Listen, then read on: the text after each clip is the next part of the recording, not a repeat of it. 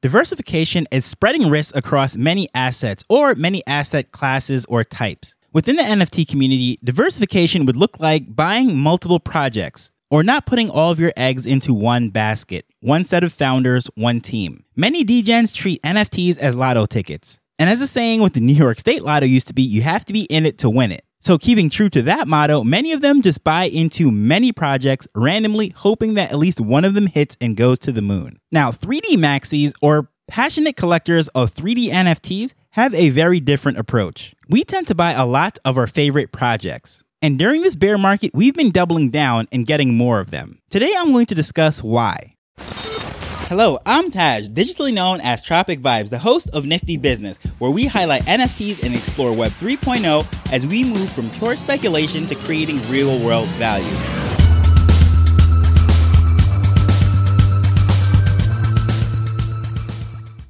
So for starters, I must say there is a big difference between 3D art and a fully 3D NFT. 3D art can be anything with 3D qualities. For example, if you know the Disney Pixar movies, if you look at that, those are 3D animated films. So a 3D art could be a still shot from any frame of those movies, and that would be classified as 3D art. So there's a lot of NFTs out there that have art that were graphically done in that fashion. They have rounded curves, lighting, even various elements that might have certain things like hair and certain features that looks like they are real. And that would be the 3D art NFTs. But fully 3D NFTs are something different entirely.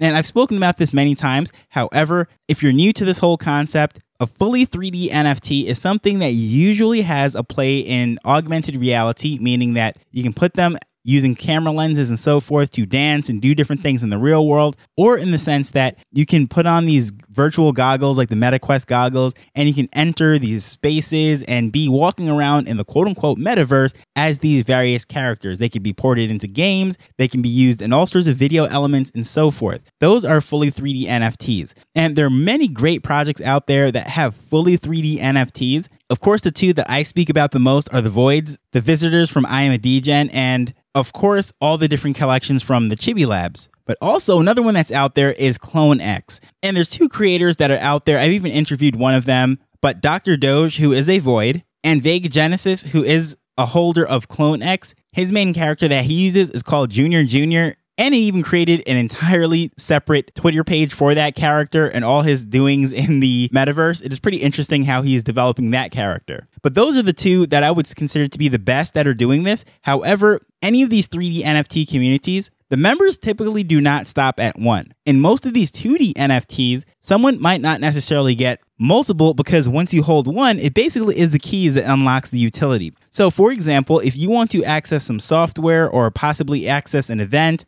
a course, content such as a TV show, having one NFT will give you access to all of those things. However, with 3D NFTs, there's much more utility than just access. And in my opinion, 3D NFTs offer the best IP use cases. Not just printing the image on a t-shirt or a bag or thinking of other graphics or whatever you might be able to do, just slap it onto anything and then selling those things on a store. No, with 3D NFTs, you can use the IP to literally create your content. And many of these projects actually have their own built-in content tools. So whether that is filters to be used in different apps, access to ways to use the camera for zoom, porting them into video games and so forth, there's just so many things that might come pre-built into it. However, there's also the option to bring them into Blender and do your own thing. Blender is a free 3D editing tool, but I'll get more to that in a second. The cool thing about these 3D NFTs, the fully 3D NFTs I should say, is that it allows the holders to create stories and characters. And in many cases, when I speak about a digital identity,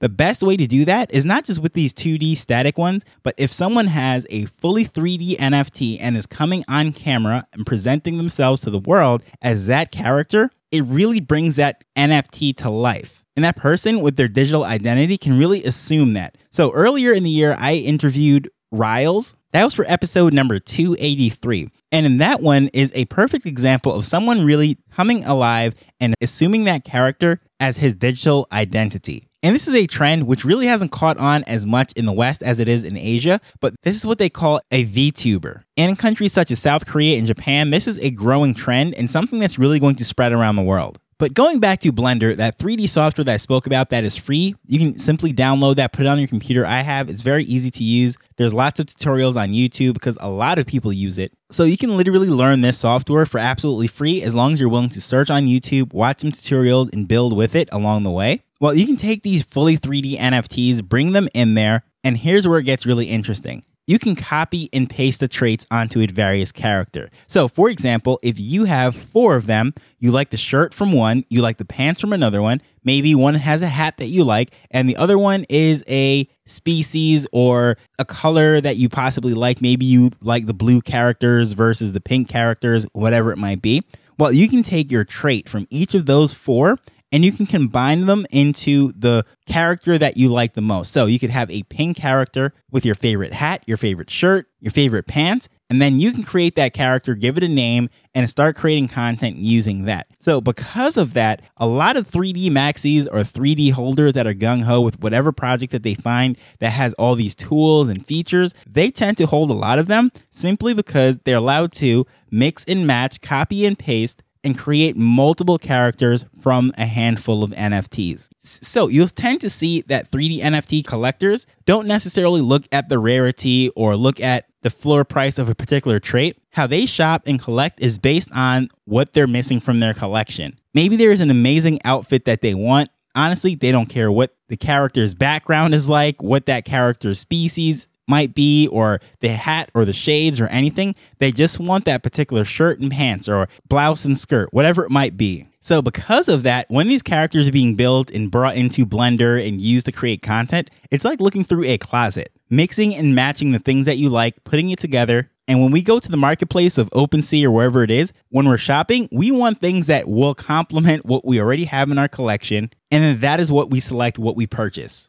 So essentially, 4 NFTs with multiple different traits, if you multiply them out, can actually end up creating hundreds of different characters. Because if you change the skin tone, you change the shirts, hats, all those different things, you'll have so many different combinations. And not to mention, you can actually edit that stuff in Blender. So let's just say that in the collection of the 10,000 NFTs for a particular project, let's say, that there is none of them with green skin tone. Well, in Blender, you can edit the skin tone and create a green character. So it will be completely custom. So when that person then creates content and shows up, let's say starts putting them on YouTube or streaming them to Twitter or wherever else, it will be completely custom and unique and will stand out, be very brandable, because there are none in the 10,000 that even look like it. Now, of course, being able to do this, create these characters and everything really depends on the project, what their IP licenses are, what they allow you to do and so forth. But from my experience, the majority of these 3D projects are very open. They want you to create. They want you to go out there and make content and do some amazing things, because at the end of the day, it's only going to benefit the project, the rest of the holders, and of course, the entire space.